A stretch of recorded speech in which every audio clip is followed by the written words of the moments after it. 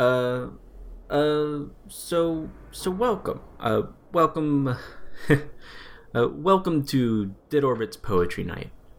It's it's been a while for reasons. We have a lovely show for you all tonight. But before I get started, I've been told by Iraq Jalal to keep in any cheering or happiness to a minimum. We don't want to send out the wrong signal about who we are.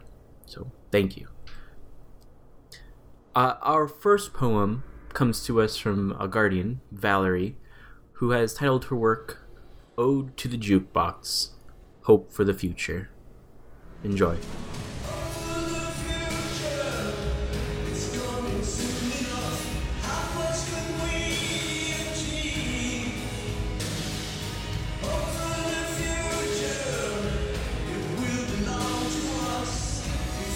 Are we the Hanger Lounge podcast anymore? Yes. All right. Do we want to start existentially? All right. Let's start. No, I think that was the beginning. I think you started it. That was it. Are we still okay? Are we still the Hanger Lounge podcast? Yes. I mean, the Hanger Lounge was always a part of your heart. Where you will be is where the Hanger Lounge will be. And all of you viewers. The jukebox was in our heart all along. Let's be real. If I were a character in Destiny, my character would have found a way to pry those hangar doors open so that Ghost could download those sick tunes and we would have it in our memory forever and ever. We could have it's hope canon that Guardians dance all the time to no music. Yeah. So that means the jukebox was in our hearts all along. Trademark. That was a accidental pun. Oh my god. So welcome to the Hanger Lounge podcast, where the name will never change no matter what happens. Bungie, you can't tell us what to do, even if you do destroy the one thing we enjoyed. No, I'm kidding. Whoa. They did a lot of good things. My name is Maria, Hunter A. I'm still a hunter. Actually, I'm Hunter B. Just kidding. Ha! Whoa. Who's the real hunter now? My name is now? Eric, Hunter 1. I guess. And this is Kelly, your sick warlock. I got a case of the Vex sniffles. Vex sniffles, you got those. Yeah, she's got those radiolarians just in the nose, coursing all up in the nose, and it's really causing some chaos. So that's why I sound very bad. Sorry. So a thing happened. Yeah. Since a hurricane. A lot of things happened, actually. Two things, big things happened since we last recorded. Yeah. What was that? Okay. Well, a video game came out. What? Was some little indie game? A little indie developer game? Yeah, it's called Destiny 2. Ugh. I guess it's the second one in the series. I don't think I ever played the first one or heard of it. One. The dead game. I mean, now it is. But, so far it's been pretty good, but then there was a point where I couldn't play it no more because a big old hurricane just kind of stopped. It came into my house and disconnected my internet over and over again. I saw it standing next to the router. Whenever I'd try to do strikes or go on patrols, I would just get booted back into orbit. Yeah. So those were two things that happened. It's great to be back, though. I'm very glad to be back and to be talking about the thing that we love most. Pizza. Yeah. So what? Pizza. Number one. Hello. Destiny 2 is actually called Every Day is Pizza Day. That's the subtitle for Destiny 2. Every day is pizza day. Shout out to pizza. Shout out to the goodness that is pizza. Hey, pizza. Thomas Gall is just a pizza delivery from another planet. Dominus Gall's. I'd like to But believe their that. conception of what a pizza is completely different from the pizzas that we have on this planet, but which is why I'd like to think that the father, the good father, Father John, Papa John, Father John is still around. Father John. Is that the next? Is that the speaker? That's what it's called in. Papa John. If you ever want to sponsor us, Oh my God! Please, I'm a big fan, Please. John. The Ever Father. Ever Father John. The Ever Father John. John. Yeah. So how about we This is one rein of the it best in starts yet. I think we nailed it. and let's talk about what we think of Destiny 2 so far. And let's just put like a light spoiler warning tag on this one, though I think we're not planning on spoiling like the raid or but we're gonna talk about like characters that are they're not necessarily featured in the raid, but they're like the prelude to the raid. Yeah. So like today's the Cabal episode. okay. Yeah. I think we'll start with we- Destiny 1, the information, and then maybe we can add like another spoiler warning in the middle where we're like, hey, we're about to talk about some Destiny 2 stuff, and we might accidentally let something slip. And yeah. Yeah, but it's the Cabal episode. Considering this huge force comes and knocks. First of all, they fly over our walls. Who thought? They got us there. They got us. They got us. They flew over our walls and then they knocked over our tower. Oops. So, like an angry child. you really at shouldn't the have made them beach, with Jenga they just blocks. kicked over. I know. So My side of the wall was made out of Lincoln logs. Wow, they're a little durable. yeah, but like It's a lot of who empty are those space, though. goobers? Like, especially for people who Destiny 2 might be their first game. The Cabal have a lot going for them, but they didn't have too much going for them in Destiny 1. If we're going to be honest, they were a pretty neglected race, but we'll tell you what we know about them from then, and we can build upon it. Yeah. But we didn't really get to talk about what we thought about Destiny 2. So, Kelly, what'd you think about Destiny 2 so far? So far, I've been really enjoying Destiny 2. Mm-hmm. There are a few quips or, little things that I'm not crazy about. But first, let me talk about positive things, because positive things make me feel positive, right? The gameplay is as good as ever. What?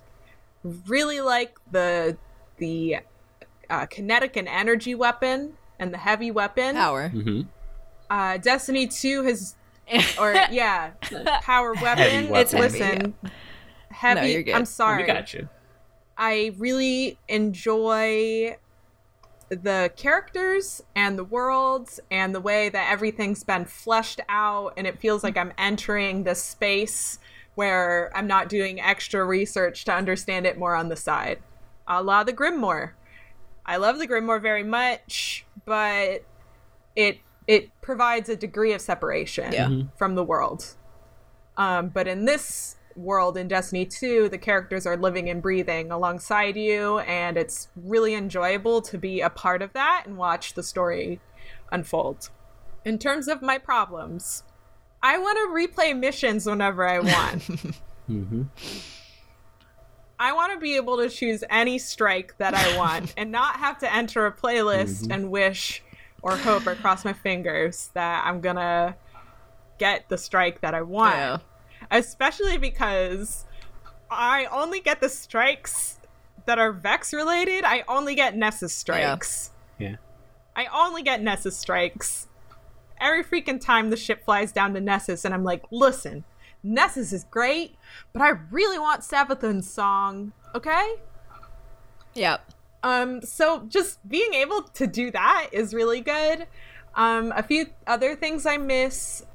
RNG feels like such a bigger deal now, and I've always been pretty unlucky So in Destiny 1, you could go to the Vanguard and get like your Vanguard gear set, or you can go to whatever vendor and like get certain items on a regular basis. But in this game, it's completely random. When you just shove a bunch of tokens at them, they'll give you a random item and you're kind of hoping for the best. So it feels a lot more random. Yeah. And it's been beneficial in some ways, and it hasn't been super beneficial in other ways. And that's just kind of where I'm at with that. Also, just to end it on a positive, Destiny 2 has made me really enjoy the Crucible. Mm-hmm. There you go. So, there's that. There you go. You heard it from Kelly. I really liked it overall. It's gorgeous. You're done with it now? You liked it? Yeah, what? Past tense. It's over? That's it. Yeah, I liked it. Past tense. Yeah, you're done. That's it. Maria's already done. I'm done with Did it. the raid, Seek soloed, I didn't Trials even, of the Nine. Soloed the raid, soloed Trials, What I'm do just you do? kind of that big of a big deal, I guess. No, I'm not. No, I'm not. I don't want anyone to be like, oh, what's your gamer tag? Oh. No, I'm not. Anyways, I really liked it. It's a gorgeous game. First of all, that's the first impression I got was, holy cow. Yeah. Like, even in the beta, even now, just looking at it, it's absolutely gorgeous. I really like the weapons, the sound, all that good stuff. The banter between the NPCs / the characters. So good. So good. I love it so much. That makes me want to play the strikes more, even though, like, I've played them. I've exhausted the strikes at this point, I think. Maybe I've gotten every single dialogue option. I still want to go back and hear more and more and more, because the banter between them and the chemistry between them is really, really good. Yeah, Gotta it's keep great. doing that Operation Puppy Dog. Gotta keep doing puppy dog. And also... It's baby dog. Baby dog. Baby dog. And you also gotta keep making sure that Operation Piccolo is okay. We gotta make sure that we Operation hear Oboe Lance Reddick is a say go. these things. Okay, I just want to give a shout out to whoever wrote for Zavala, because they just wanted Lance Reddick to say the best words Baby dog. everywhere ever, just like baby dog, piccolo, oboe. They just wanted to hear Lance Reddick really say those words, and I applaud them for going the distance. Thank you. We all would have done it, and they did it. Thank you. You did this for us. Thank you.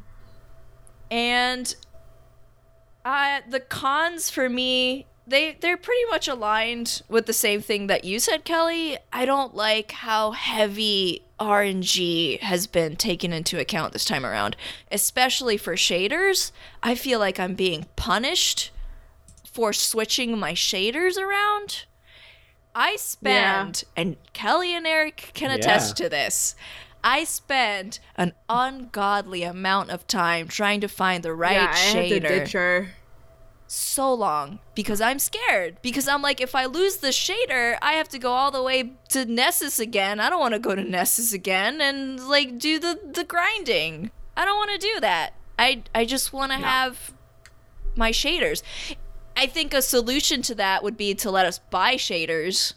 I don't mind doing that, although I'm always low on glimmer now, so there's that. I mean, like, that's balance. Well, that's part maybe of the Eva balance. Levante will Yeah. come back. Hopefully Eva Levante will be back soon, and we can get the shaders. Hopefully. As much as I really liked all the missions and how cohesive everything was now, like, it actually felt like a campaign. It didn't feel like, there's a campaign in Destiny? Like, yes, there's a campaign in Destiny. It actually feels that way now. There wasn't a mission where I'm like, wow, I really want to go back and replay that mission. Number one, if there was a mission like that, I wouldn't be able to select it because it's up to a weekly thing now. But number two, there wasn't a mission that I was like, holy cow, that completely surprised me. I want to go back and do that. Like in Taken King, they did such a good job for that with like a couple of missions. Yeah. Right? Especially I think like even this story that they've written is pretty safe. Yeah. But I think it leaves a lot of great threads, and that's one of the reasons why I love this installment of this game so much, is because they have put they've primed and ready everything they need to just unleash the worst of chaos in the best of ways. Yeah, that's why I'm kind of giving them a pass on that, because playing the adventures, you get hints of like, oh, this is definitely going to be in the first expansion. Oh, this is definitely going to be talked about in the second expansion. Like, I can just tell. So it gives you those hints, which is good. But in Rise of Iron, I didn't get that mission where it was like, wow, I want to replay this over and over again. Maybe the Kvostov mission, but that's because it was pulling at nostalgia. Yeah. But there wasn't a mission that was like, holy shit, what's happening? Oh my god, what's happening? Run, we gotta run, let's run. So, like... The Hive do that to you, man. So I just... You gotta learn to love them. Never. I just really, I want that mission, and I wish I got it, but I'm okay with not getting it. But I hope for the first expansion, which comes out in December, Curse of Osiris, I hope I get a mission like that. I hope so. Is it called Curse of Osiris? I think so, yeah. I think that's some of the reports that people are hearing from GameStop and stuff, that they're getting reports that the first DLC is called the Curse of Osiris. Overall, I like it. I wish there were some things. I feel like Bungie took a step back when it comes to certain things, like, hey, I'm playing Crucible. Oh, I'm going to play Supremacy 20 times in a row? Okay. Instead of letting me select, like, I feel like playing Supremacy. I feel like playing Control. I feel like playing this other game type. You know. Yeah, I don't like that things have been kind of condensed into playlists and randomized. It's the same thing with the loot system and in the strikes and all of that. It's like, I want a little more choice in what I'm doing in these things, but, please. As Kelly did, I'm going to end on a positive note. Hey, Bungie, thanks for giving hunters toe shoes. I really love my toe shoes. They're the best. The joke is that Kelly is like doing like death stares because the entire concept of toe shoes is apparently vile to them. You know, the act of going real fast and being able to pick up sticks with your toes. Toe shoes. Like, that makes me not just ambidextrous, that's quaddextrous. I can pick up everything.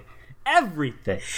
So fast. We really like And I don't even wear toe shoes. I wear those Orpheus rig. Toe shoes are Orpheus rig has toe made shoes. Warlocks win the fashion No, it's got war. boots, Hey, I'm pretty sure. Eric. Oh.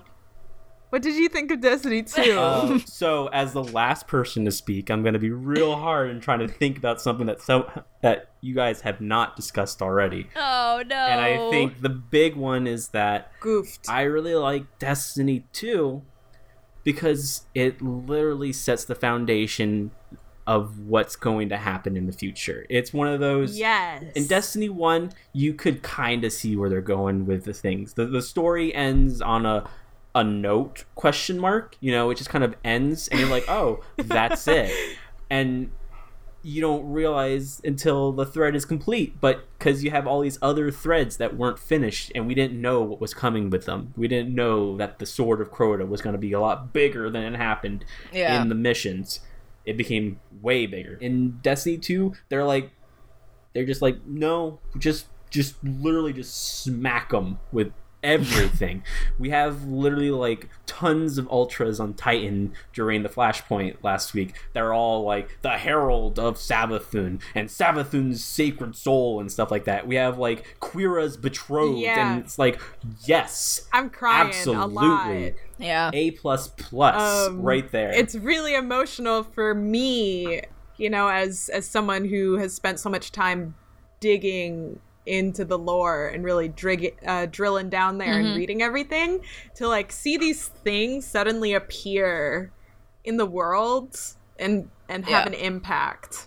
Yeah. I'm just like, oh my god, like now Savathun feels so real, and that's a very bad thing for us. It's so fascinating to see them move from this may be a thread later, you know, we may have stepped into a war with the Cabal. Who knows where that's gonna go?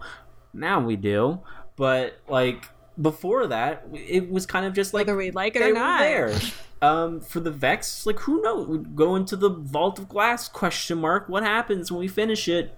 who knows? We don't know. Like, all of these threads were there, but we didn't really feel that they were kind of like fully fleshed out and foreshadowing things. Right. Now we've got things that are like, oh shoot, there's worms in the waters of Titan, and we've got like, why are the Hive there? That's Oryx's worm. Yeah. I mean, unconfirmed, like, but I just want to throw out the theory. Looking at its shadow, it looks like a worm. Giant. And if anyone would have a worm, a Titan, it's Oryx, who is dead and floating around in it. Like, yeah. If anything, it fits the most. There's all these threads, like, who are this new house of Fallen? Who knows? We don't know. They're doing something. It's killing me. They're certainly plotting It's killing something. me that we don't know. I'm going to die to death.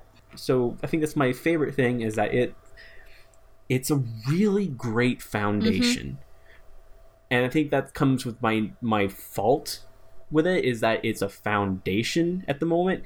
I can't necessarily fault it for not having like the most robust bones at the moment. Like, it's not fleshed out per se. It's a really nice skeleton that's just not there yet. And I think my second problem is, unfortunately, I don't know if it's true or not, but like, everyone in our clan has played Destiny 1, and they have at least some knowledge of the story, even the new ones that we just recently introduced into it. So they're coming at this with some prior knowledge about who the Fallen are, who the Hive are, who the Taken are, and stuff like that. Our Ghost kind of glosses over explanations for that, and the Grimoire is gone, and there's no library that we can read up on them and stuff like that. We had to go into the past. We had to go into Destiny 1 now. That's even further back into the past. I would love the Grimoire cards to come back, but in a way, as in like there's a section in the social space that you can go to, and you can read up about who Dregs are, and who Wretches are, and who Marauders are, and all these things. Like, you get to see like how many you've taken out so far, and you learn more from them. You get bonuses. That stuff's okay, love that. But like, I want to know more, because some of my favorite cards are the Taken cards, because they're so fascinating. Cut away your weakness and all that stuff. It's so good. And my problem was not that the cards were there. The problem was that the cards were on a separate website. Now they just don't exist, and we have no context of who these things are. I feel that as a new player coming into Destiny 2 without Destiny 1, they're going to be very confused unless the game has a ton of other things that I haven't even heard, because I'm not a new player. And like, I hope that's the thing. It's kind of a question mark complaint, because this is me complaining from a veteran status that it's not enough for new players. But who knows what new players got if they explain who the Taken are, why they're here, what they're after, why they look like, why they're reskinned assets from everyone else, and that's the big complaint, yada yada. Why are Scions such the worst, and etc. etc. But to move on to the better note is that the lore is in the game, and there are card-like things, in that there are lore tags on various items. I just want more. Yes, that's the thing. So I think that's the thing that I feel that they just need to do, is they just need to, because I can't think of a single way of how to put the lore of different enemy factions on the equipment, unless we get a whole new set of equipment per class, per enemy faction. We get a whole Cabal set of equipment, a whole set of Fallen set of equipment, which would be great. Like, don't get me wrong, that would be awesome. I would take that as a solution, but at the same time, I kind of just like it to be, hey, I'm going to go into this section of this space, and I'm going to read up on these enemies and stuff like that, because I'm going to engross myself in this world. And it'd be even better if they just use the system that they have now on the lore tabs in the video game, right then and there. Yeah. Because some of them are super cool. They're super cool. I feel like the lore, the Grimoire in Destiny 1, it was very science fiction-y, and some of it like went really deep into that science fiction, And I like that. And there's a giant group of people that love that kind of like very detailed, in-depth writing, right? But some of the grimoire for me is so simple. Like, it's just like, yeah, I tried to shoot him, and then like this thing happened, and it was like, oh my god. Like, it's just a very simple set of dialogue that you can follow. And I love that. I feel like it's way more accessible. Now, let's be real. I think a good... It tells stories. It tells a good story. I think a very good solution to this grimoire thing would just be to add a library in the tower where you can access these things. Because I've spent hours in the tower just being like, oh yeah, I'm just sitting around. I'm not actually doing anything. This music's nice. You know, like the ambience is there. Like, you've got really great music. It's very soothing now. You're scanning things. Yeah, there's Lots of scannables. So, Tons like, of it'd be scannables. nice if we could have a library in the tower where we can access this information again and read it in game. Like you said, Eric, before, the problem wasn't the grimoire. It was like going to this website that was kind of clunky, and it was hard to follow along with things. So, and like, I don't mind going to a different website. I go to ishtarcollective.net all the time, but I would also... Shout out. I would also like to just in game be like, oh, like if you go to the library, it'll tell you everything you need to know. And like, it's possible because we've had the record books. I don't know why they can't like implement like the record books and be like, oh, like here's the achievements tab, here's the lore tab. I think that's the big thing, is that there are so many scannables out in the wilds, and they're so fun to find, but it would be real great if after you found them, your guardian actually wrote them down and then was like, hey, I'm gonna open this book. Or you could replay them. And just play this little transcript here, and it's like, bam, I got some weird spooky knowledge about Taken. That one's saying Savathun all the time. What's up with that? Question mark? What's that orb doing? What's that orb doing? And like, I would love it because they added all these ultra enemies, that like these world bosses that just appear during public events, during these flashpoints. And it's like, why don't we have something that if we kill them, we get a little bit of lore like about them. They don't really feel like, it says Champion of Savathun on it, but to me they're just like another yellow bar. There's no context behind them whatsoever besides like, who the heck is Savathun? Oh man, if only there was like a book of sorrow I could read in game. I don't know. It'll make you weep. So regardless, maybe we should talk about the cobble. The Cobbleman. You know, Bungie's third enemy, the Cobble. Cabal. I don't know. Anyway, Cabal. I say Cobble because just as a little, I don't know, an asterisk, we're going to butcher a lot of names so today. Many. Bungie, why? But we're going to try our best. Alien names. We're going to try our best, and you can try and say them along with us. It'll be like a fun story time. It'll be a fun little Pronounce game. Destiny names with the Hanger Lounge.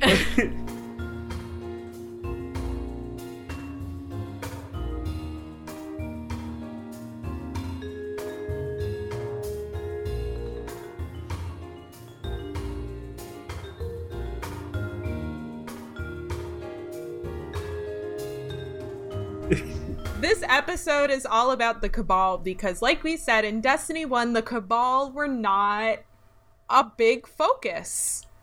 Every other race, alien species, got their own expansion, basically. Yeah. Some got multiple expansions. Yeah. But the Cabal... The Cabal were killed, and they made a beachhead on the, that big ship. And in my opinion, the way they're introduced, their introduction was my favorite species introduction in all of Destiny 1. But then they just kind of weren't really given a whole lot. Also, they have a bomb theme. Like, the Cabal theme is the best. Hell it's so yeah. brassy and bombastic, and I love it. And then like you're like, oh man, I wish like the actual Cabal got, you know. You know what? Quick side note: Destiny 2 music, like A plus Yeah. plus plus plus Yeah, plus yeah. plus. It's I've super good. listened to Journey to the point where my phone's like, please stop listening to this one track. I just have it on repeat. It's so good. But what do we know about the Cabal in Destiny 1? They're big. Mm-hmm. They're usually pretty angry. Mm-hmm. They will smash things that get in their way. Mm-hmm. They have an invulnerable shield that we had to shoot around. And they are oftentimes, whenever they are the Nightfall, they are also usually given the thing that they don't flinch. So those guys become pretty infuriating. Yeah. I think that's about it. The Cabal are like these big space turtles. I've also heard space rhinos. Yeah. Big round boys. Just big old round boys that wear these really cool pressurized armor suits so they can adapt to our environment. What we knew about them in Destiny 1 is that they were part of a flourishing, booming empire that was very, very far away from where we are right now. We knew that they were like a warring race, so most of them are trained in the art of war. And we also know that they have the capability to just blow up planets. If they're, if there's a planet in their way and they're like, I don't want to build a highway around that, they're just gonna blow it up and go through it. I think a good like demonstration of their strength in Destiny 1, like vanilla Destiny, is that they have a subrace of subservient creatures known as scions, and these scions themselves are so strong that they can hold a moon in orbit. They hold Phobos, I believe, in Mars's orbit. That's why it's so big when you land on Mars in Destiny 1. It's because they're holding it there as if it's like a giant weapon. Oh shit. That's crazy. That is so powerful. I didn't know that. Not to mention, they're also like fighting a successful battle against the Vex, which is like question mark. Yeah, we don't get that, but I Yeah. love it. I don't know where that lore is from. Yeah. I haven't heard that piece of lore. Really? You didn't? No. Like, I remember that being in like the Mind Flayers thing, that they mentioned that Phobos is being held in orbit by the Scions, and that they're also surviving against the Vex because they're crazy powerful. Because the Vex is like they're just like an entity, quite frankly. A force of nature is what I would describe them as, and they're successful. Yeah. They're not like faltering somehow. That's wild. We also know that they're like majorly militaristic to the point where even their research, like everything about them is just like force and brute strength and taking over things, and they just take over things. They're a big military force. It's conquer. Yeah, They conquer it's species. all about conquering. They blow up planets. Yeah. That's it. That's what Destiny 1 gave us. It's all Vanilla about expansion, like conquering at least. and assimilating. That's all the Cabal are about. And then we, like in Destiny 1, vanilla Destiny, we didn't know jack about the Cabal except for Valis Ta'arik, and we've stepped into a war with the Cabal. That's all we knew. And God, Whether we eliminated like it his or chain not. of command one by one. And then in Taken King, we got a little bit more flavor from them because they drove a ship into the Dreadnought, right? They freaking crashed a ship into there to try to figure out what the heck this thing is.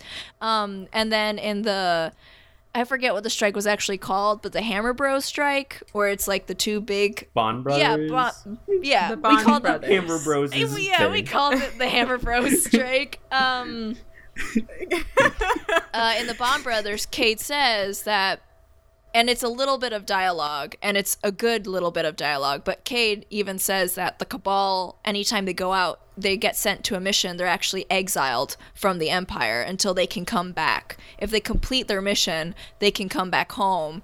If they don't, they're exiled permanently. Which I'm just like, dude, that's hardcore. Are you kidding? Yeah. Yeah. Cade also mentions that they have multiple words for attack, and they don't have a word for retreat, which he could have been fucking with us, but I love the idea. I feel like that's the case because they also have no word for hubris. Yeah. But that's in a separate little grimoire thing that isn't even in Destiny 1, apparently. So, like... I just now remembered from that. what we know from the Cabal or Destiny 1 are, like, they're these big round boys. They're pretty hardcore, but we haven't seen the extent of how hardcore they can be.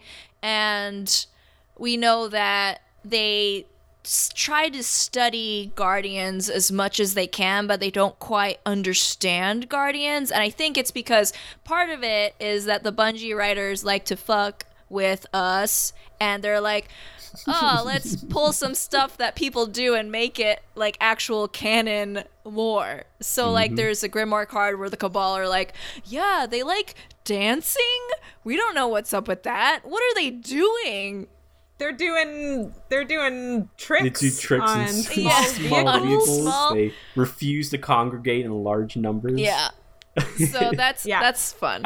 My favorite part of that lore, that card in particular, is the fact that they don't have a word for ghost, which is really interesting when you think of, like, we refer to ghost as something that comes after death, and the fact that the Cabal lack a word for that, I think has a lot of cultural significance. Regardless, in this particular Grimoire card, which is Cabal 4, they call the ghost a small autonomous drone unit called a dead person.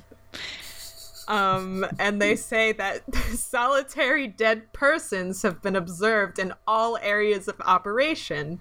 The relationship between solitary and paired dead persons remains unclear, which is just a really good sentence. Very good. Yeah. You don't often get an indication of your actions in a video game, I feel like, but this was perfect. Yeah. For one, on like a completely fourth wall breaking note, it's like Bungie is obviously listening and they know that people are a bunch of idiots and they just want to dance in the middle they just of want fight to dance. And like they just do tricks on their new sparrows. Like, that's perfect. And then on a side note, it's really interesting to see a race that we know is learning from us. Yeah. They're like the Fallen. I don't think they really ever exhibit a tendency of writing down what they learn from their encounters. Maybe it's because we usually wipe them out before they get a chance to. But like the Cabal here, they're like, people were wiped out.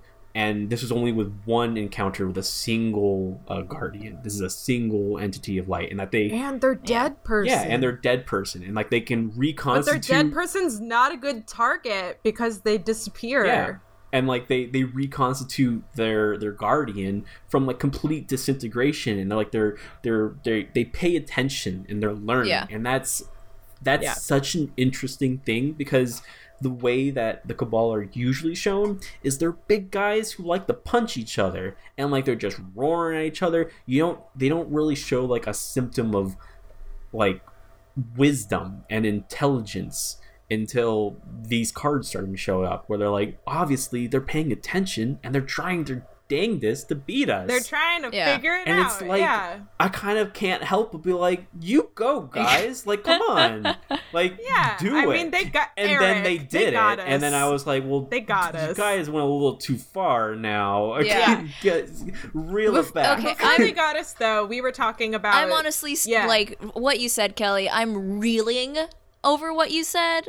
because I didn't like make that connection until you said it, right? And now I'm just like, holy shit, a lot things just made sense right now. So like for me, what they did, this is going into like major spoiler territory right now. So I'm putting in the tag here right now. This is a major spoiler just in case. This is the banner. Here's right the here. banner. Stop listening. Okay. If you haven't finished the campaign, please go do that and then come on back and keep listening. All right.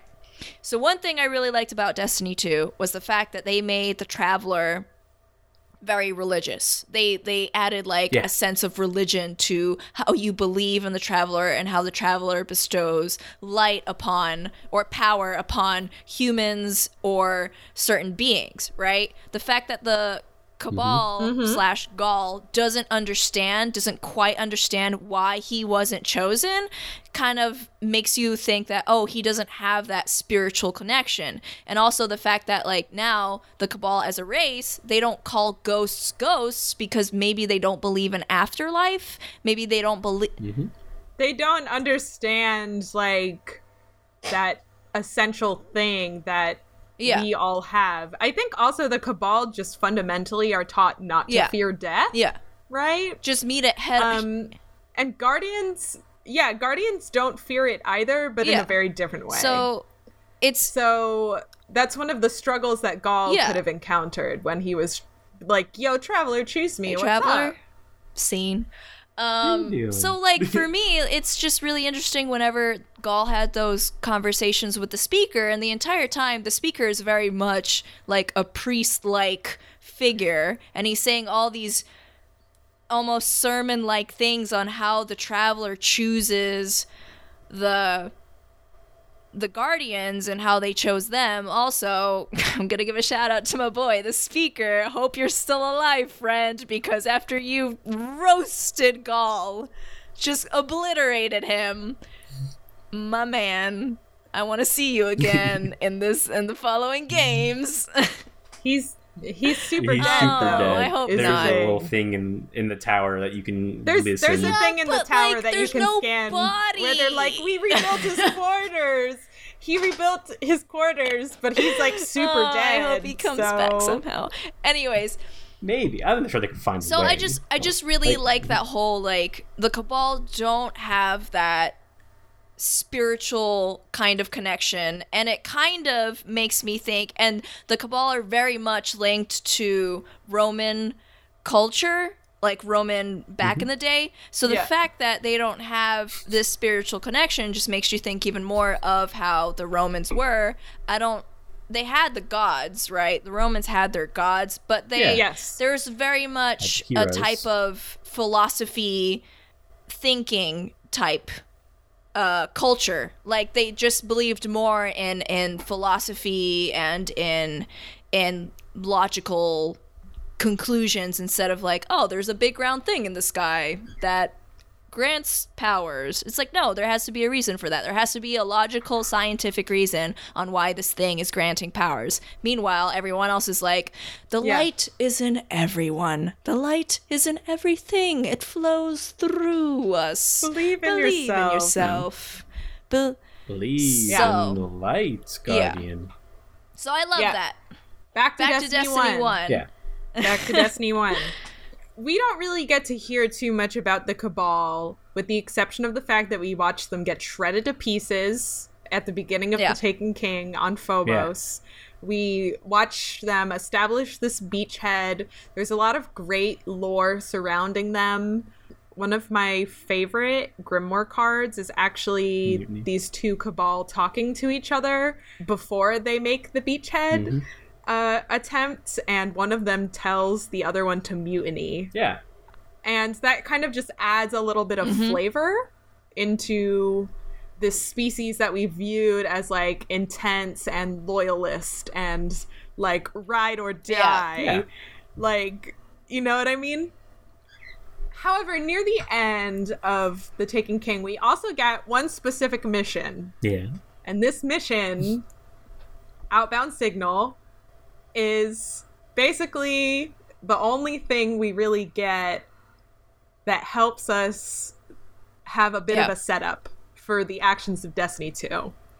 this is where you board the ship on the Dreadnought, the Cabal ship on the Dreadnought, and you intercept, or at least hear, not intercept, but you hear a distress signal that's being sent to the Cabal Empire, a detailed distress signal about what's been going on and the forces that are currently executing the Cabal with extreme prejudice. Like, especially considering, I think at this point, they don't have any command. Like, we kill the Bond brothers, we kill Valos Ta'ar, we kill various Brachus and Primuses and all sorts of people. Some of them get taken. It's like, if you're a commander and you're in the Cabal Empire, you're not having a good time in Destiny 1 because you usually don't live very long. So this could very well be something that kind of brought the attention of the Cabal Empire to our little wall that you can just fly over. Oops. Next time. We'll get them next time. That being said, who that distress signal was received by can be put under heavy debate because, as we've learned in Destiny 2, and Eric and I have done a lot of reading, we've done a lot of scouring, we both got the Legendary Edition, so we got the cool book that comes with it. Did a raid a couple times to read some of the lore you get from that. We've read all of the armor, we've done so much. Tons of adventures. And we've pieced together this timeline. But how it lines up, I think, with Outbound Signal can be debated. Yeah. I think we should say that this is the beginning of more Destiny 2 spoilers. So if you came back suddenly after that, like, we're gonna hit you again. So more. This is full-fledged. This is very much talking about.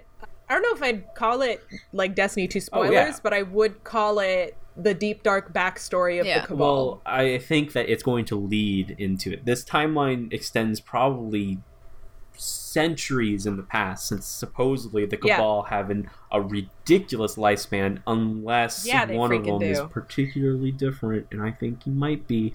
But like, they just have. We should just assume that they can live for supposedly thousands of years, and this goes into a certain character who we are first introduced to in the collector's edition booklets, which are very lovely. I would highly recommend at least looking it up and looking at it because it's beautiful. It's beautiful. Yeah. This great dude named Calus,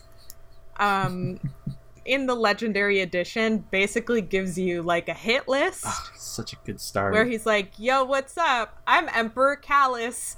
I hate these people, and they really hurt my feelings." His mean book. It really is. It's a burn book. It's so... Oh, I love it. It's so awesome. Calus is one of my favorite, like, baddies that we've encountered so far. It's so true. He's such like a little shithead, but he's also like a really well-worded shithead. And that's why he's so great. He's so like, literally, charismatic. We'll awesome. go into it, but like, in his travels, he's bribed and, spoken with all of these different alien species, and now he's absolutely doing it to us through the Leviathan raid. Yeah. Like, he's doing the same thing. He's promising us glory. He's promising us power. He's doing the exact same things that he's been doing to all of these other species. And I love it. A+. He's also just brutal because in his burn book, he like specifically lists how he wants everyone to die. The reasons why. They're not good. Oh, no. They're not like I hope he falls. I hope he dies in his sleep peacefully surrounded by his family. They're like, this is the worst. Yeah. Why don't we start at the beginning of the timeline? The beginning of the book actually describes once upon a time Calus's rise to power. Although he was already in power, he was just also sharing it with a group of aristocrats, as he describes them, militaristic aristocrats, known as the Praetoriate. I sure hope I got that right. The Praetoriate. And there are some people that we knew in the Praetoriate. The consul, who is one of Gaul's best good friends / father figure. Just a great person in general. Just all around a good dude, was also in this Praetoriate. And they were basically these corrupt aristocrats who hoarded all of the wealth, and they just didn't let anyone, any normal, I don't want to say normal, but anyone else in any ring of society really get anything. It was a warmongering race that the 1%, it's just it was hung absolutely out like a military with all the industrial money. complex kind of situation where I'm almost certain that they use the public as sort of like taxation and stuff like that to produce more for their military, to extend their reach further, to grab more and to pull it back into this empire. And that's pretty cool, pretty standard though. People still kind of liked Calus, though, was the thing. And in fact, there was there was this dude, and here's the first one we're doing. This name, say it with me, kids. Braunth. Colossus Braunth. Apparently, if people were a little too fond of Calus, Homeboy would just go out and brutally slaughter them, and during the Praetoriate's reign, Braunth destroyed hundreds of people. Braunth was responsible for killing those who were most loyal to Calus, because at this point Calus was beginning an insurrection against the Praetoriate, an effort to throw them from power, and after a very long, bloody struggle, he was ultimately successful. He did it. He takes down those walls which they used for protection, and as a really good further description of his immaculate character, one of the weapons, the submachine gun known as Mob Justice, describes him as taking these Praetoriate and hurling their bodies into the mob to be stripped of their jewelry. And is that not the most aesthetic and awesome, intense thing of this figure ever? He sets his foot down, and it's awesome. He destroys most of these guys. He exiles the consul into this barren wasteland, and he ultimately redistributes all of the wealth back to the people. So, needless to say, he's a really good Robin Hood character. Yeah, and he also, instead of focusing on this, I mean, they're still a militaristic race, but he rules with when we think of the ancient Romans, we think of, I guess, these two components, right? We think of the philosophers, the war, and then we also think of the indulgence, the pleasure, the revelry. And Emperor Calus is absolutely on that side of the spectrum. He rules entirely through appearing joyful and just engorging himself and just being fat and happy and laying on a recliner and sipping royal nectar, that sweet royal nectar. He describes his ruling as to perceive an emperor as having joy, because if he couldn't have joy, then who could? He is known for being very hands-on with the people. He would daily go down to the marketplace and spend exorbitant amount of money on various wares to take into his castle. He was beloved. He was revered practically as a god, I think. In fact, I would say that he was a god in this case. I would say that he kind of did ascend a little bit. Remember when we said Braunth? So it's a good thing we don't have to say that name anymore. Instead, we're going to say an even more complicated name. Braunth, taking repentance for their slaughter, their destructive nature during this bloodbath of an insurrection, rediscovers and remakes themselves as Oh god, it's like, oh, it's so bad. It's like Adil Molly. Yeah, I like that. I like that. Adil Molly, the Everjoy, The Everjoy. who was placed in charge of setting out festivities for people. He set out numerous celebrations for everyone to enjoy. Molly the Everjoy is like the Empire's hype man. And he just is like, everyone ready to have like the sickest festivals of your life, like all the time. It's time to party every day. I'm the Everjoy. Oh, it's so much, but not everything was fantastic during this. Remember that other race of people that they kind of, are in slavery at the current moment, known as the Scions? Right? They plot an uprising, and they rebuild this machine known as the Oxa machine, or OXA machine. Whatever that means and why it's in English is beyond me, but it's a machine that supposedly can read the future. The general was going to just destroy the entire planet, like the moon that this was built on, to just wipe out the insurrection right then and there. But Calus didn't. Calus stopped them and said that, why don't we just take the builder of this, who must be very smart, into our open arms. And so comes Atzat, the Scion, the Freeborn now, as the Imperial Dreamer, which is an interesting title. I kind of wish my title was Imperial Dreamer. However, I hate Atzat with a burning passion for reasons that will become more evident later. In just a little bit, but they are... She's kind of a jerk. Atzat is elevated to a status that is much like Calus is above his own people. Atzat is the freeborn, the only freeborn, but something that all Scions could aspire to. And as such, they kind of fall in line underneath Atzat. In this way, they kind of fall into their own slavery and kind of let it happen. Because who knows? Maybe they could be freeborn. Maybe someday. He's such a... In all of this joy and revelry, it's so easy to see that he is a careful, meticulous, conniving diplomat. He is charismatic without end, and he knows how to rule people and how to let them rule themselves in this way. He is... Oh, I like him.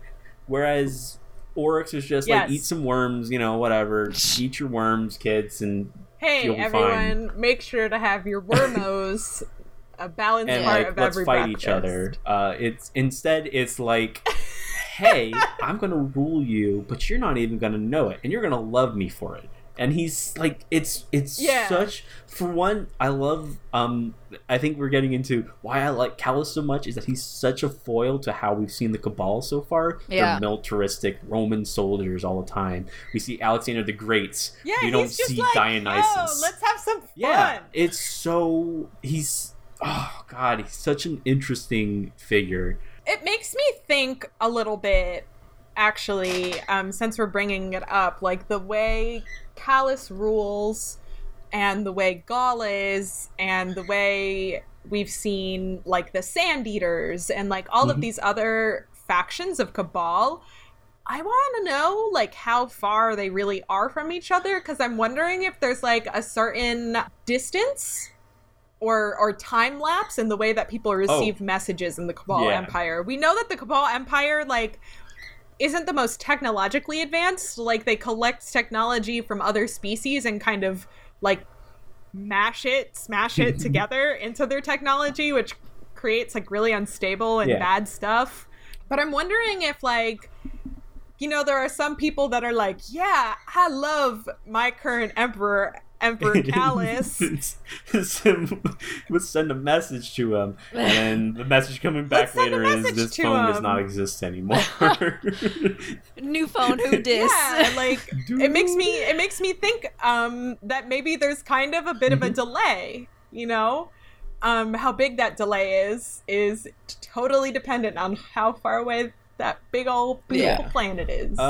it's so fascinating and so interesting because we then, after the insurrection is put down without even supposedly much force, there might have been some violent stuff going on in there, but it seems that Calus talked his way out of that situation. I'm pretty sure Calus planned for the insurrection to get real bad, right? To the point where lots of scions were dying or struggling real bad.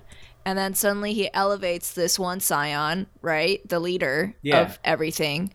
And everything's great. Not only that, but he was like, why would you want to suffer and die like your fellow brothers and sisters have when you can indulge in these luxuries that I'm providing to you and you have something to aspire to now? Like, it's just very calculated and like, no, let them fight. And then we're gonna buy their loyalty and make them like aspire to something. And then some of them may be like, well, we're still slaves. And then he would counter, you have a home, you have food, you have shelter. Well, I don't see what's wrong with that. You might be a slave now, but imagine someday you're going to be like my imperial dreamer. Yeah.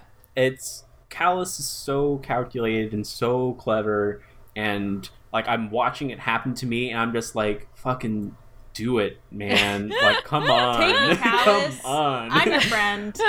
Yeah. Regardless, we talked a little bit about how the consul had been thrown into like a desert basically to die and suffer in like the most forever. aesthetic way too, because like Calus has the desert like combed of like stones and makes it as just like a pearlescent sea. He says it takes 3 days for them to pick the entire desert of rocks and stuff like that just to banish the consul into. Like, who does that? I love that. It's awesome. Just to make sure he doesn't kill himself with some rocks. Yeah, exactly. Yeah, regardless, the consul manages to find something. A baby albino or little boy. Baby Gaul. The little baby Gaul, and he manages to train him and, you know, kind of take him under his wing. It's described that the Cabal will exile or, you know, just basically get rid of the runt of the litter, which Gaul happened to be. Unfortunately, maybe fortunately, Gaul was found by the consul and was raised to be probably the very best. That no one ever was. They were raised to be this intense fighter, this creature of revenge. As Calus describes it, is that Gaul was forged to be the consul's weapon against him. Yes, and Gaul starts appearing in Calus's Colosseum at a certain point, and Calus is like, holy fuck, did you guys see that little tiny albino Cabal, like, just killing everything? I love that guy. He's so great. Yeah. He's like the best. In fact, he would force people who disagreed with him to bet against Gaul in the Colosseum, which I think is so hilarious. Reliable. He was such an easy win that it was such an easy way to be like, you know, just bet against him, lose all of your fortune. And it comes to the point that Calus actually loves Gaul so much that he elevates them to the status of Ghost Primus of the Red Legion, which is a pretty intense thing. Which is weird. It's a pretty intense. It's weird that they would call him Ghost Primus when they don't know the word for ghost. Yeah, you know. Okay. Don't worry about it. All right. I think it's probably more for aesthetic, and that it's like Ghost Primus is probably like a Primus underneath the, like, behind the words so that people don't see him purposefully. Right. But like less spiritual, more literal. Yeah, he works behind the shadows. Gotcha. And is a reliable fighter, but no one really sees the leader kind of situation. Who else is in this lineup? Calus also has a daughter, which is their lovely name, Kayatl. Kayatl. Katie. Kayatl. Kayatl or something like that. Kayatl. But this is sort of like, this kind of starts alluding to the beginning of the end for Calus. Kyathel, the princess, does not share Calus's love for delights and revelry.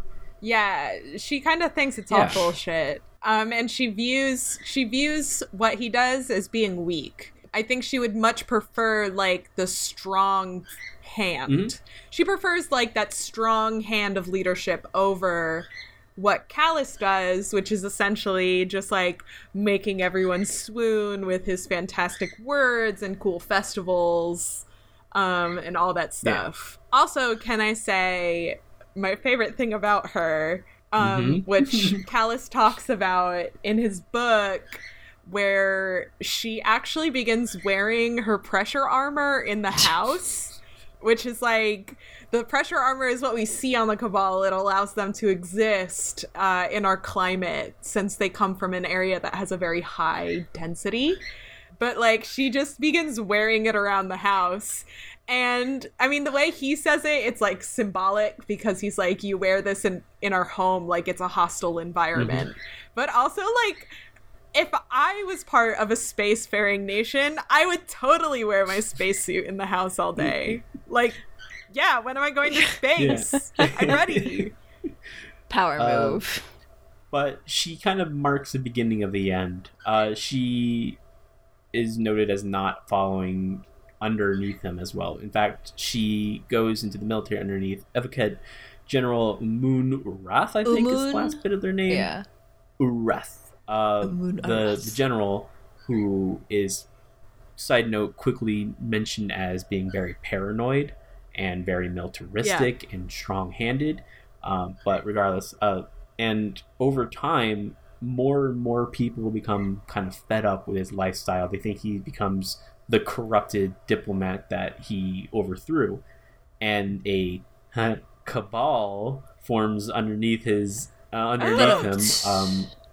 with the intent of overthrowing him. And many of these people are noted in his little hit list that he sends to us, such as Kyathel, the Princess Imperial, his daughter, Atsat, the freeborn scion, who uses the Oxa machine that is still alive and sending out messages as secret messages between conspirators. Umunarath, the Evoket General, who is the Evoket General. The first new name is Lictor Sheotet, the Uncleft, who was Calus's, like, best friend even before he overthrew the Praetorian. That's so sad. Yeah, they were best buds. He took bullets and poisons and everything for Calus. And he loves him some guns, as he's also noted as loving at the bottom of this little thing. You have Gaul, the Ghost Primus of the Red Legion, obviously. You have the Consul. That guy. And, like, those are the 6 that are kind of, like, known to be involved. There are 2 more names, however, that are Oh, the Consul, too. I said the Consul. I just didn't say much about him because Calus does not care to say much about him. The reason why we keep calling him the Consul is because Calus does not give him a name. Yeah. Like, Calus has never mentioned his name at all. Calus is literally like, hey, fuck that guy. Destiny 2, the game, also doesn't give us his name, so... Yeah, he's mentioned as being, like, a roach and stuff like that. Like, he's never regarded politely. But there are 2 more names in this hit list, and this is where I think that, like, you get to see more into Calus's character. You have Molly the Everjoy, who he despises because they just kept on doing their job after he was overthrown. Like, they just kept on keeping the public calm, because if they did not do their job, there would be riots. He was beloved by everybody. And then there is probably the most unfortunate is Iskaal, who's just a merchant who Calus went to for teas. Aww. And he would spend a lot of money with Iskaal, and he would also, like, kind of confide a lot of his secrets in with him, which is probably why he wants him killed. But he marks that the reason why he wants Iskaal killed is because they kept on selling their wares to the people who came to power after him. Like, he said that they just didn't, where's the where's the relationship here, guy? Come on, like. I told you my secrets. I trusted you. I feel that Iskaal has one of the more interesting deaths too, because I think he always marks it as like he always tries to give them some sort of spin on their death. Iskaal is that like he wants them killed without ever knowing of their secrecy or something like that, like drowned in their like wines and stuff like that. I don't know. I don't remember exactly what it is because I don't have it open in front of me, but it's like it's something that comes back later. You find it? I can give it. Yeah, please. I can give it to you right now. Give him opiates. Let him die of contentment. I cannot bear to imagine the tyrants pouring their poison into his ear. I cannot let them have him. Poor Iska, he breaks my heart. Yeah. I trusted him so. Yeah. See, like, it's such an interesting list because those last two were just doing their job. Like, they're just doing what they're told to do. They're just trying their best. And Calus is just like, no, they need to die. You weren't loyal to me till the end. And I think that sets like a precedent. You kept on selling your teas? That oolong was my favorite. It sets like it definitely sets like the character that he has. He's ruthless and also delightful. Like, you know, two flips of the same coin. Those are the 6 people. We'll go back to them who were actually responsible for the coup. They stage a coup at midnight, in which Sheotet sends a midnight coup, as the gun says. Sheotet sends their troops in to pillage the castle and kill all who would defend Calus. And he says, Sheotet says that he does this in the man that Calus once was, because they knew each other for a very long time. And a lot of these books is like Calus is like, oh, I'm so sorry that my love was marked as weakness. It was never my intent. You were just jealous of the man of whom I am now. Regardless, Calus actually had a method of putting down this insurrection, but was stopped by Kayatl, who is described as smashing the bones, which is an interesting thing to say of his escape. Like, I see people's your faces kind of like contorting and stuff like that. It probably implies that he may have some dealings with certain space dragon race. Yeah, smashing those bones. Certain space dragon race, especially considering some of the things he says later on in the book. He is arrested. And instead of being executed, because that would cause riots, he is exiled into a really lovely ship known as the Leviathan, which eats planets and is like made out of gold and stuff. So it's like kind of okay. Yeah, he's just sent to like this real chill place. Also, I don't think we mentioned actually why I hate Oz. Oh, right. Please do. So much. Please describe. The blah blah blah. Because there's a reason why Otsad is involved in the coup. Otsad is ultimately involved in this coup because Emperor Calus eventually decides that all scions should be born free, and he begins to put the building blocks in place of releasing all of these slaves. And at this point, Otsad is like, you know what? I kind of like being the only free scion. Yeah. Which is why they ultimately join in this coup, is because they decide that the rest of their people, the people that they once stood with to destroy this force, were not worthy of the freedom that she had earned. Yeah. It's pretty intense. So fuck her is what I'm saying. Anyway, back to the Leviathan. Big planet-eating ship. Big freaking ship, as we will call it now. No, it's the Leviathan. It is a massive ship that is sent off into space, in which many weird things happen, but we'll get back to them because Calus has his own adventures, and they're a lot longer than what we're about to say. Is that the Praetoriat takes control once more. Gaul is kind of not necessarily, they're named emperor, but Gaul refuses to take that title. Smart man. While Yeah, Gaul still is like the leader, the head of the Cabal Empire at the time, but they're no longer an emperor. They set it to be more militaristic as it was before. It should be noted that this is all through Calus's kind of words. Militaristic could be biased. Yes, could be militaristic, massive taxations on the people. It's reverted back into a very warfare oriented. How is Gaul going to afford his leg extenders yeah, how's he gonna afford his leg extenders if he can't tax the people heavily? Yeah, taxations for your legs, it's Lego Movie all over again. So is the state of the Cabal Empire when Calus leaves, and supposedly not too long before our story begins, Gaul is in command, ruling a militaristic nation. Meanwhile, Star Swipe. Meanwhile, and then he wants to be a guardian when he grows up. Star Swipe back to Calus. But ultimately, like in a more serious note, there has to be a reason why Gaul is seeking out this extra power, and that's probably because the Praetorian is like, yeah, we're in power now, and like we exiled Calus, but like everyone super likes him, and we need something. We need like a figurehead. We need a god, effectively. Gaul cannot hope to aspire to be the leader that Calus was. Calus, while was decadent and joyful in his life, was a fantastic, in terms of controlling the people, leader. I have no idea his actual diplomatic nature, but he was great at controlling people through words and through appearances rather than through brute strength. And I think that's kind of the thing that the Praetoriate realizes, that they need Molly. They need someone to keep the people calm and happy.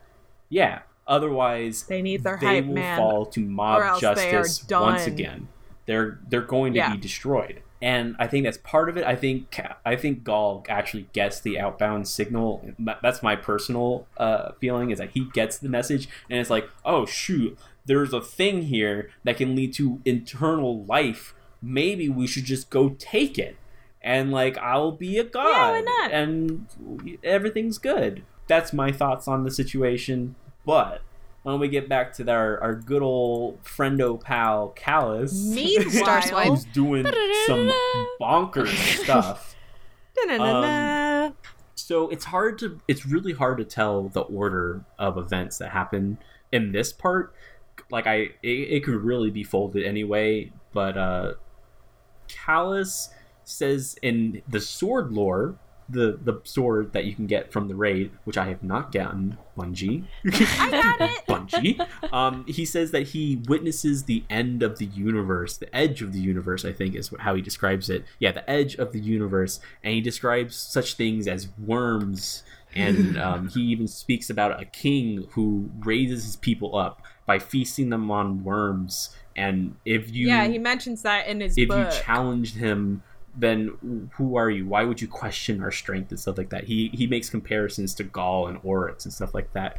And he starts writing in like a really scary way, as in like he's being influenced by something, which might hint at his powers that we see in the raid. But my personal thoughts is that he's being influenced by the darkness, like that's where he discovers, or the Ahamkara, as we have mentions of the bones. And there's also a mention in here where he refers to the reader as "Oh champion mine," which is like a really specific thing that whenever you're like a lore lover in Destiny, you see "Oh something mine," it means Ahamkara, and it's Ahamkara awesome. time. Like those are very Space specific dragons. words. So there's I don't know. It's just like this starts like a whole twist in which he moves from being the exiled emperor to being vengeful and wrathful and intense in like a really delightful way. I hope my old tea seller overdoses on opiates and just dies. Revelry. What a shame. So we learn of through the lore of the armor that we find in the raid of 3 races, and there may have been many more, but 3 races in particular. We learn of the Sindhu, the Arcborn, and the Clips for the Hunter gear, the Warlock gear, and the Titan gear, respectively. I'll go over the Clips. Does anybody want to take any other ones? I'll go over the Arcborn, obviously. You want to take the Sindhu? I'll take the Sindhu, Maria? but I'll be honest, I've been along for this ride because I did not read. I didn't. I could take it if you want. I can also take the Shindu. I can take it if you want. I don't mind, but I would just be like reading straight from. Okay, yeah, that's fair. All right, I'll cover it because I wrote this little thing. The Sindhu are known as talented pilots. That's like the thing that they're known for. They were encountered by the Leviathan. They fought it in their near their gas giant planets, and they were destroyed by the Leviathan alone, which is a testament to its strength. The Ace Defiance, which is what the gear set is known for, were the top of them all, and they were effectively, I think they made it onto the Leviathan, and they were challenged in the ways that we do in the raid. And only one of them, Jairus, the Sindhu, the only Sindhu of the Ace Defiance, made it to him and actually succeeded in those challenges. And as such, they were given the opportunity. And it wasn't really much of a question. I believe it's phrased as Calus presents to them this wonderful gear and says, when you join me, this is yours. And he also presents to them this magnificent ship known as God's Will, described as golden and immaculate. By Jairus' eyes, it is described as perfect. And this is all given to Jairus should they agree upon. But of course, Calus kind of wiped out all of the Sindhu at this point, probably. At least conquered them. So I don't know if it was much of a question. But Jairus becomes a shadow underneath Calus. Maybe not the first of them, but one of them that he marks as somewhat equal in his own magnificence. And they become an extension of his power. I believe Jairus is the fighter who shoots down Sheatet, the Uncleft, and slays him with a wrist blade by cutting through his neck. Pretty intense, kind of hardcore. And this is kind of like a description of what these shadows are for. They are assassins of which he is to extend his wrath back upon his people. And so one of the conspirators fell. And then you got the Warlock gear, which talks about the Arcborn. And the Warlock gear is really interesting because it's like a containment. It's made as a containment vessel for these species, the Arcborn, which apparently are these species just made of pure arc energy. And Calus eventually learns about them and learns how to hurt them.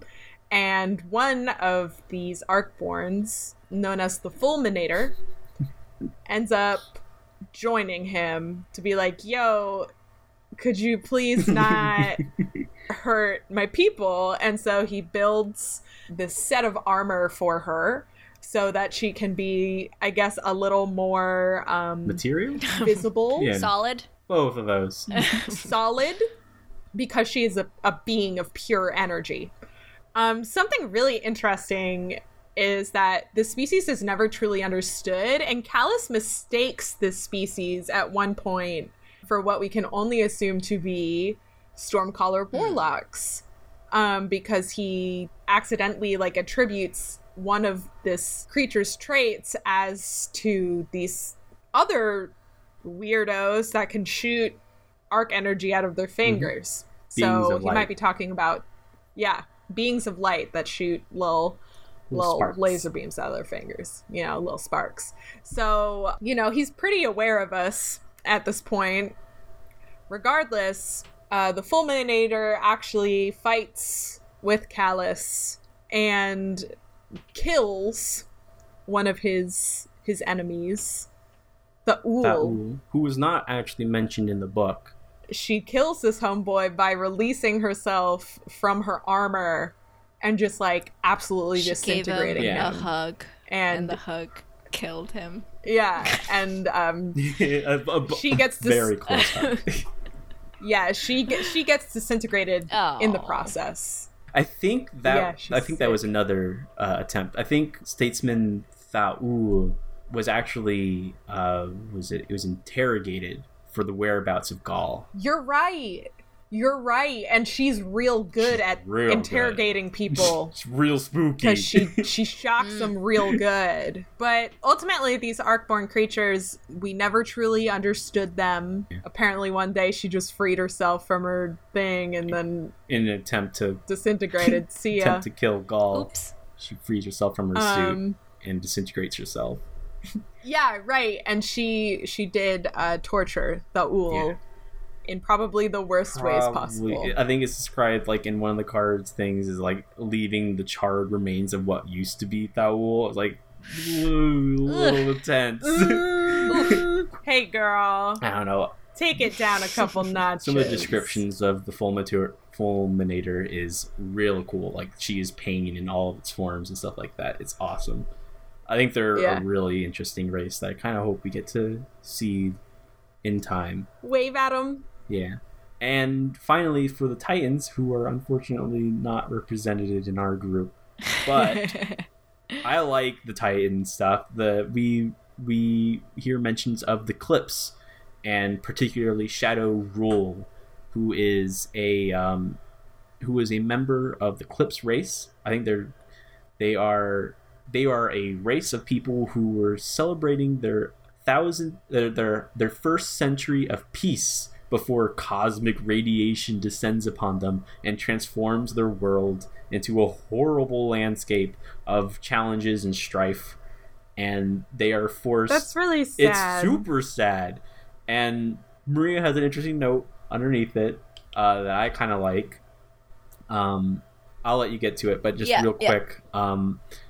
They became militaristic, yet even through their immense might, they were no match for just Calus and the Leviathan. And their mightiest warriors lay dead at Calus's feet, save for Roll, who is marked as the only shadow among them.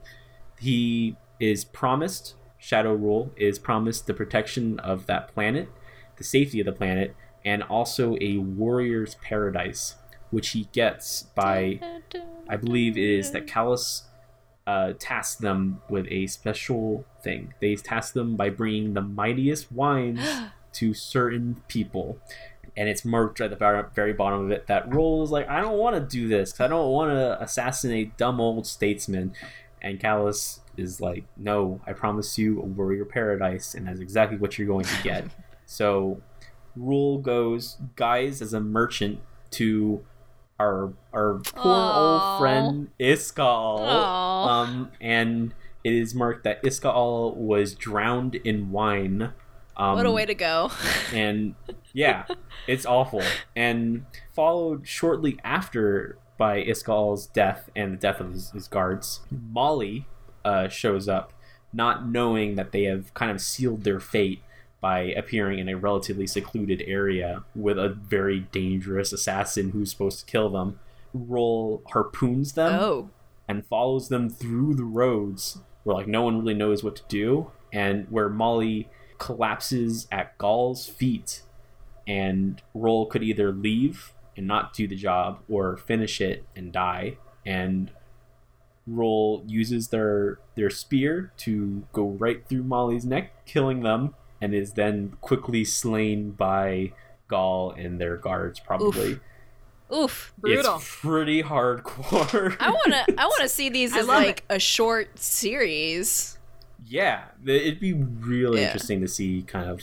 The Cabal Empire has a lot of drama. It's real intense.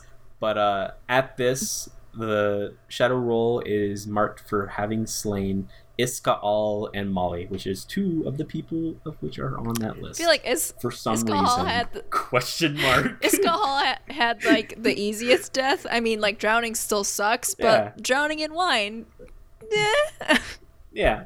Also, like drowning in wine sucks. could be like a metaphor for just drinking so much that you die. So yeah.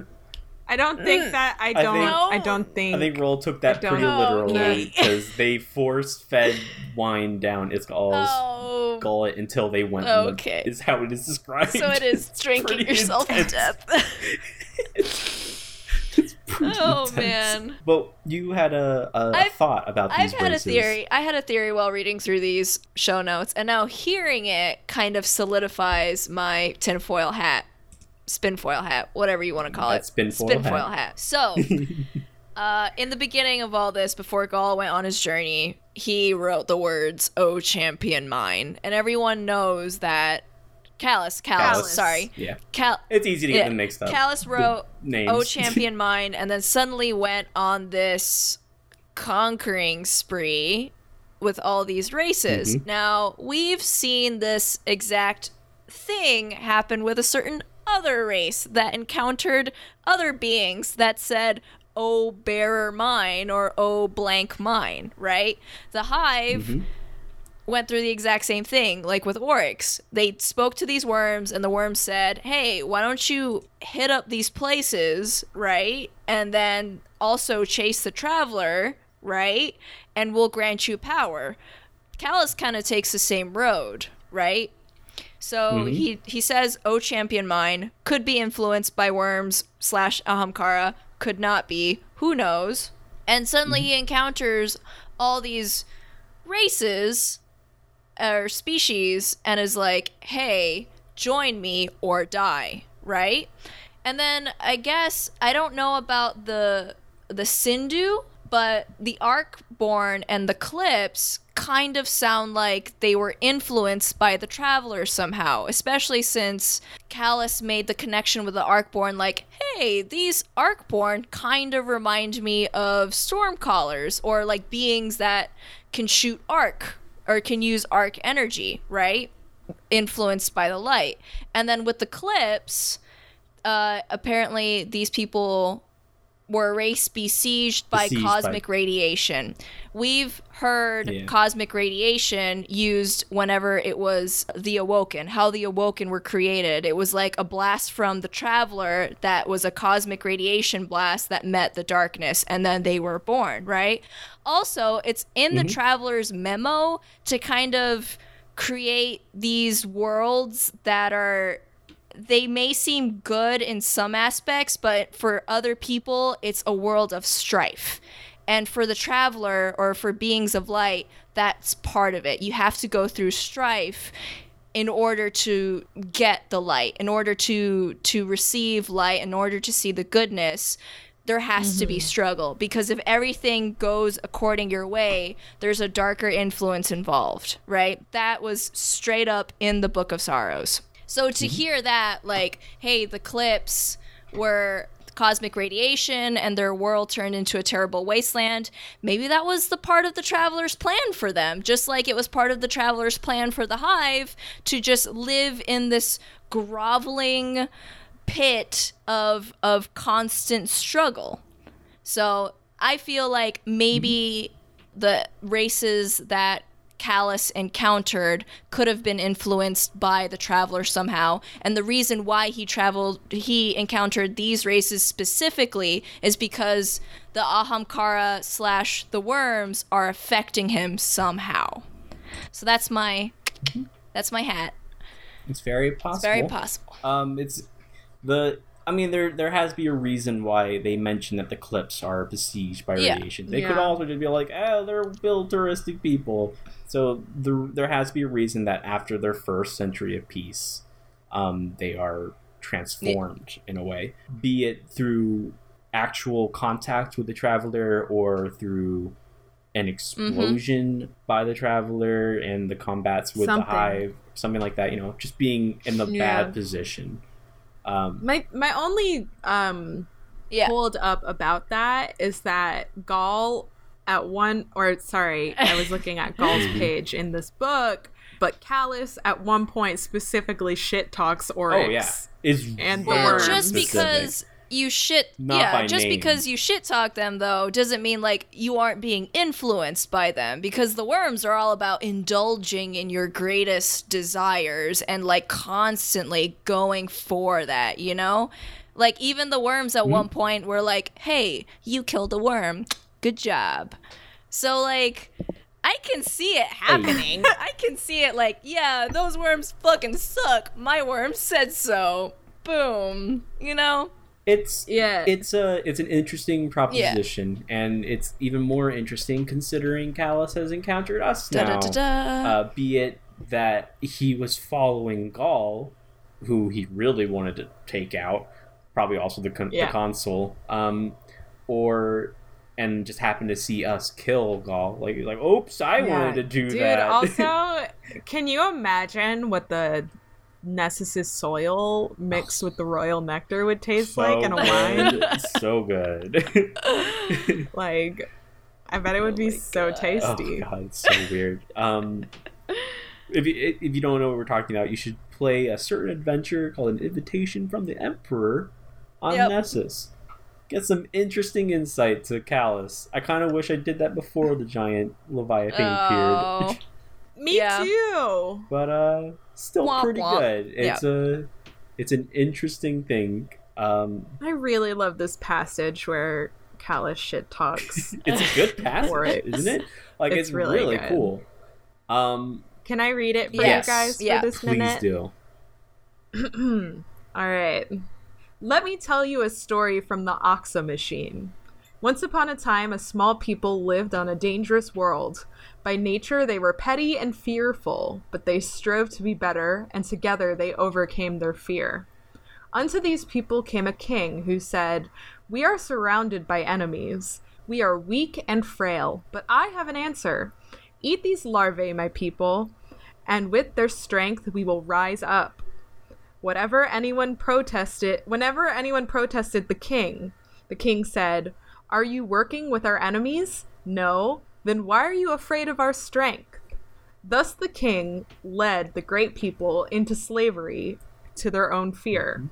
Gaul will do the same. Fuck you, Gaul. I added that last bit. I remember that also. Like, Calus does say that in the raise. Like, fuck you, Gaul. Hey, Gaul. I hate you. Yeah, it's... Dear Diary, you would not believe what Gaul did. The nerve! It's such a cool thing, though. How could he? It's so cool what they did with the Cabal here. Because, like, before they were all just militaristic. Now they're given, like, culture. They're given this backstory. They're given reasons. It's like this whole other dynamic that we couldn't have imagined with the information that we knew. It makes them much more interesting.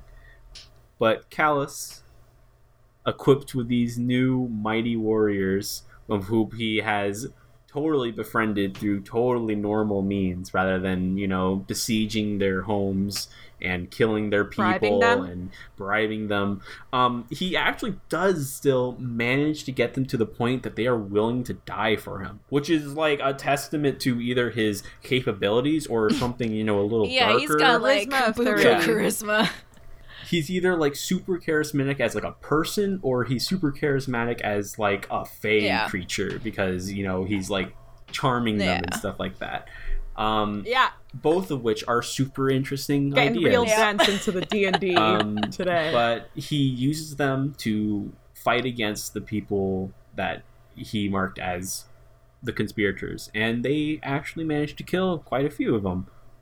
But there's a few left. Gaul survives everything that he's thrown at him. Gaul lives. They even live through a direct attack by the Fulminator, which is like, wow, that's crazy. Gaul, it starts moving. It's probably where Gaul got those gnarly scars, though. Yeah, probably. Gaul is marked as moving towards the Sol system to conquer these warriors of light during this. It's my opinion that Calus followed them and is like, I'm gonna take you out with my ship. I'm tired of your shit. But it's also entirely possible that he got the signal. Being a Cabal himself, he could read it or something like that, or he's just super smart because he supposedly listened to the Oxa machine and interpreted its like cryptic messages. And he has knowledge already of like the Fallen and the Vex and the Hive. He's seen the edge of the universe. He's seen the edge of the universe. Like, it's a question. It's such a mystery of his capabilities at this point. But it doesn't matter when he comes to kill Gaul, because we kill Gaul and Gaul kills the consul. So it's like 2 birds, 1 stone. In that adventure that we mentioned now, Calus, realizing there's kind of a power vacuum going on, especially in the Sol system, begins recruiting from the Cabal here to join the Loyalists or die, effectively, is how it's going. And yeah, a large machine comes and starts eating up Nessus, and the Guardians are invited to... And here we are. Yeah. Our Guardians are invited to conquer and prove ourselves to his machine of tests and trials. And that's the raid. I really don't want to spoil the raid for you guys, so I'm not spoiling the raid for anyone ever. But just know that it's a pretty good, it's pretty A+. The people who we played with last time were completely, like, they were undercut. I don't know, they weren't surprised by the surprise, but the first group that went into it were very surprised by the surprise. God, I was screaming. It's very good. And I think even like with the boss encounter of Calus, you learn more about just these bizarro capabilities that he's accumulated whilst waltzing through the universe and like hanging out with these cool friends that he makes Calus's / forces to be his friend. Question mark. Like, who knows? So that comes to the end of our current Cabal coverage. And with that, why don't we go over a body count of the conspirators who have already been killed, since and I listened to it. Yes, and I'm also reading the show notes, but whatever. So far, Gaul died, right? Killed by yours truly and the Traveler. Consul died, killed by Gaul. Iskaal died, a glorious death, I guess, being force-fed wine. Drowned in wine. I feel like that's the easiest one, maybe. Molly died. Impaled. Oof. Sorry, Molly. Shayotet. That's how I say they it. died. Yeah. Shut down and then killed by plague. Thaul died as well, and they were electrocuted to death. Yeah, by my girl, the Fulminator. Not given on the list, but definitely for information on Gaul's whereabouts, and was likely marked as a conspirator. Because people great left things on come the in list. three. A fire team remains. Haha. What? Kyatl's still alive, who is Calus's daughter. Otsot is still alive, who's that really salty scion. Oh my goodness. Really salty. And Umun Arath is still alive, who is the evocate the general. Evocate general. Yeah. The general. The general. Those three still alive. Cabal. What's up Cabal with that? expansion Who knows what's going to happen with them? Maybe. Yeah, it's interesting because Kyatl is like a really good pilot, and it's noted that Otsot and Umanarath are both incredibly paranoid, and like I wouldn't say Otsot is paranoid, but they have like they're very smart and they have like very incredible psychic abilities, as we've seen with all scions, but this particular scion is smart enough to build this Oxa machine out of all of them. So like we have like these very paranoid people and then like a really salty pilot coming to a town near you soon. We'll see what's gonna happen. I could just imagine this entire prelude to the Cabal / the Raid being like an HBO original series. Oh yeah, like a Game of I Thrones think like thing. It's fantastic because before in Destiny 1 we knew the Cabal as like that race that blew up planets to get in their way. And now we're like actually there's like this entire like really tense political climate, and there's people who are still loyal to this emperor that's drifting around in space on like the nicest ship that's ever existed that eats hella planets. bougie. That sheep is hella bougie with its gold. And it's like murals on every single little bit of ornamentation, like the dancing boys. Fancy boys. Yeah. Oh my god, of those little dancing boys, the bathers and all that stuff. Cabal boys, I love them. I don't know, like it adds a whole new dynamic to the Cabal. And another part of the collected edition is a sort of like, I don't know what it's called, a lithograph or something, like a small image of the Cabal revering this giant worm-like creature, the Triangle Maw, that is just consuming a city before them. And it's like, maybe that's where the Leviathan came from, which has a giant triangle maw that eats planets. We could say that it could be a religious icon of some kind. I will also note, unfortunately, I have not gotten the exotic, and none of us have yet, because we've been taking our time and not really been able to do that strike. But that exotic from the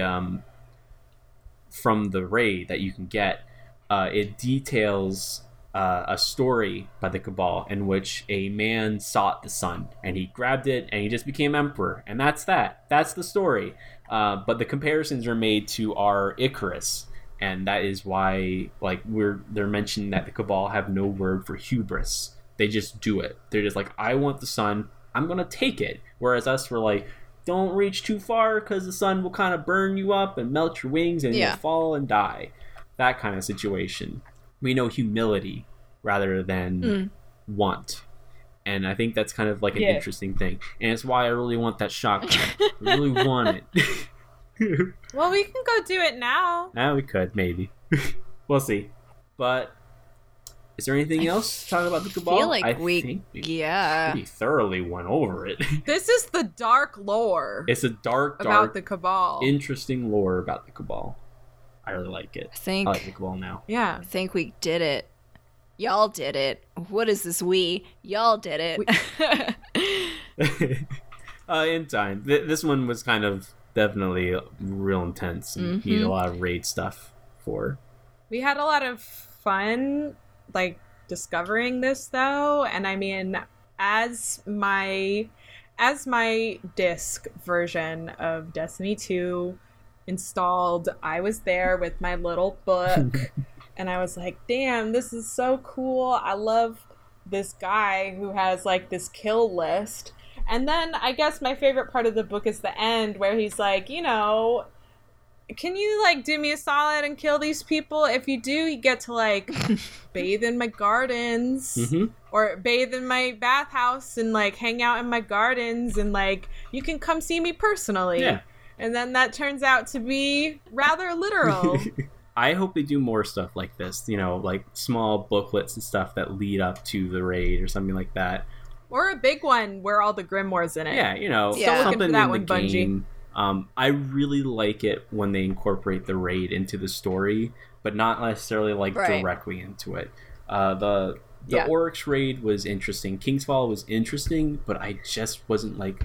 I didn't love that it led up to this, and then it's like, why are you fighting him again? He's already dead. Stop killing him. Like, just leave him alone. Wow. He just wants to get back at his friends and stuff like that. It's kind of a situation that it kind of leads up to it, and then not only that, there's a whole problem, like, not everyone gets to experience that, so they just have a non-ending. It's kind of, you know, I like that it's in there.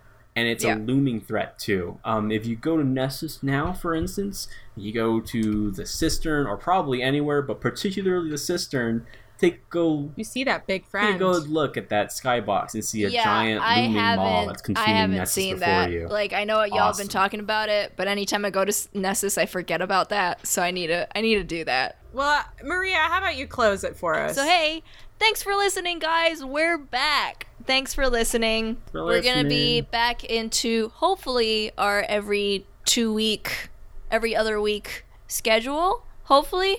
So if you guys want us to talk about something, whether it be more Destiny 2 stuff, some stuff from Destiny 1, factions, races, weapons, anything, let us know and we'll talk about it. How are ways that we could hear about it? They could how do people follow let us know? Or contact us through our Twitter at Hanger Lounge on Twitter. Not at the Hanger Lounge, just at Hanger Lounge. You can contact us there, or you can go to our website, thehangerloungepodcast.com, and you can contact us through there. There is a contact list. We'll check our Gmail, and we'll see that, and we'll contact you, and we'll talk about you. Heck, last time someone contacted us, they wrote some bomb-ass show notes, and we used that for our episodes, so... and if you want to listen to us, or if you want to tell somebody like, hey, I found this pretty cool podcast, you want to listen to it, you can tell them you can listen to us on iTunes, Google Play, or Pocket Casts. All those are available. iTunes is available on Apple devices, and the other ones are available on Android devices. But you can listen to everything online. All of it. So, hey, I think that's it. Anything else?